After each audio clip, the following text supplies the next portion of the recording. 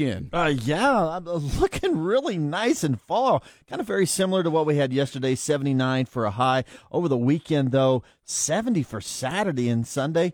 Back up into the 80s, low 80s, like 81. So it's still really nice. Yep, that's all right. I can deal. I can deal with that. I just don't want any more 90s. That's all I ask. I don't think I'll get 90s, but you're looking at Tuesday and Wednesday getting in the upper 80s. Okay, all right. I mean, so it's going to be close. Okay, well, I appreciate your honesty. Thank you. Yes. I'll start dealing with it mentally now. So, well, Halloween is coming up, and everywhere you go now, you're seeing all the Halloween stuff. People decorating for Halloween. I've seen a lot of lawn displays, Halloween things. You see more and more of that.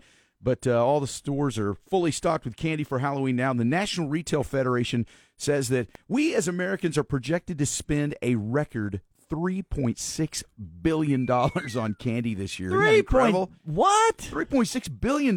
It doesn't even seem possible that we could purchase and eat that much candy, but apparently we're going to. So, and which candy you buy kind of depends on which state you live in. CandyStore.com just came out with a survey, and they just have the favorite candy for every state.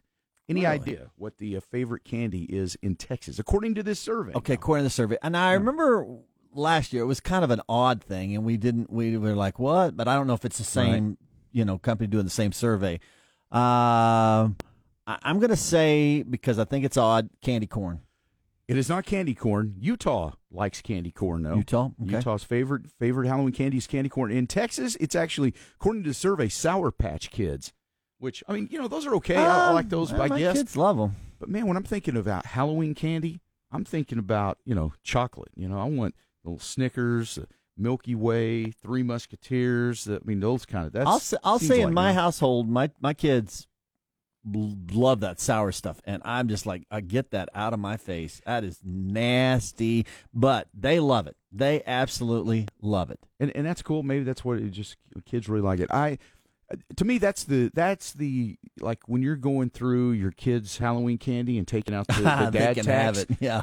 I'm going through. I'm pulling out like the Almond Joys. That's my favorite. But any of those, I'll take those. Yeah. Sour Patch Kids, they'll stay down there with the Tootsie Rolls, man. I'm like, nah, you can have all the Sour Patch Kids and the Tootsie Rolls.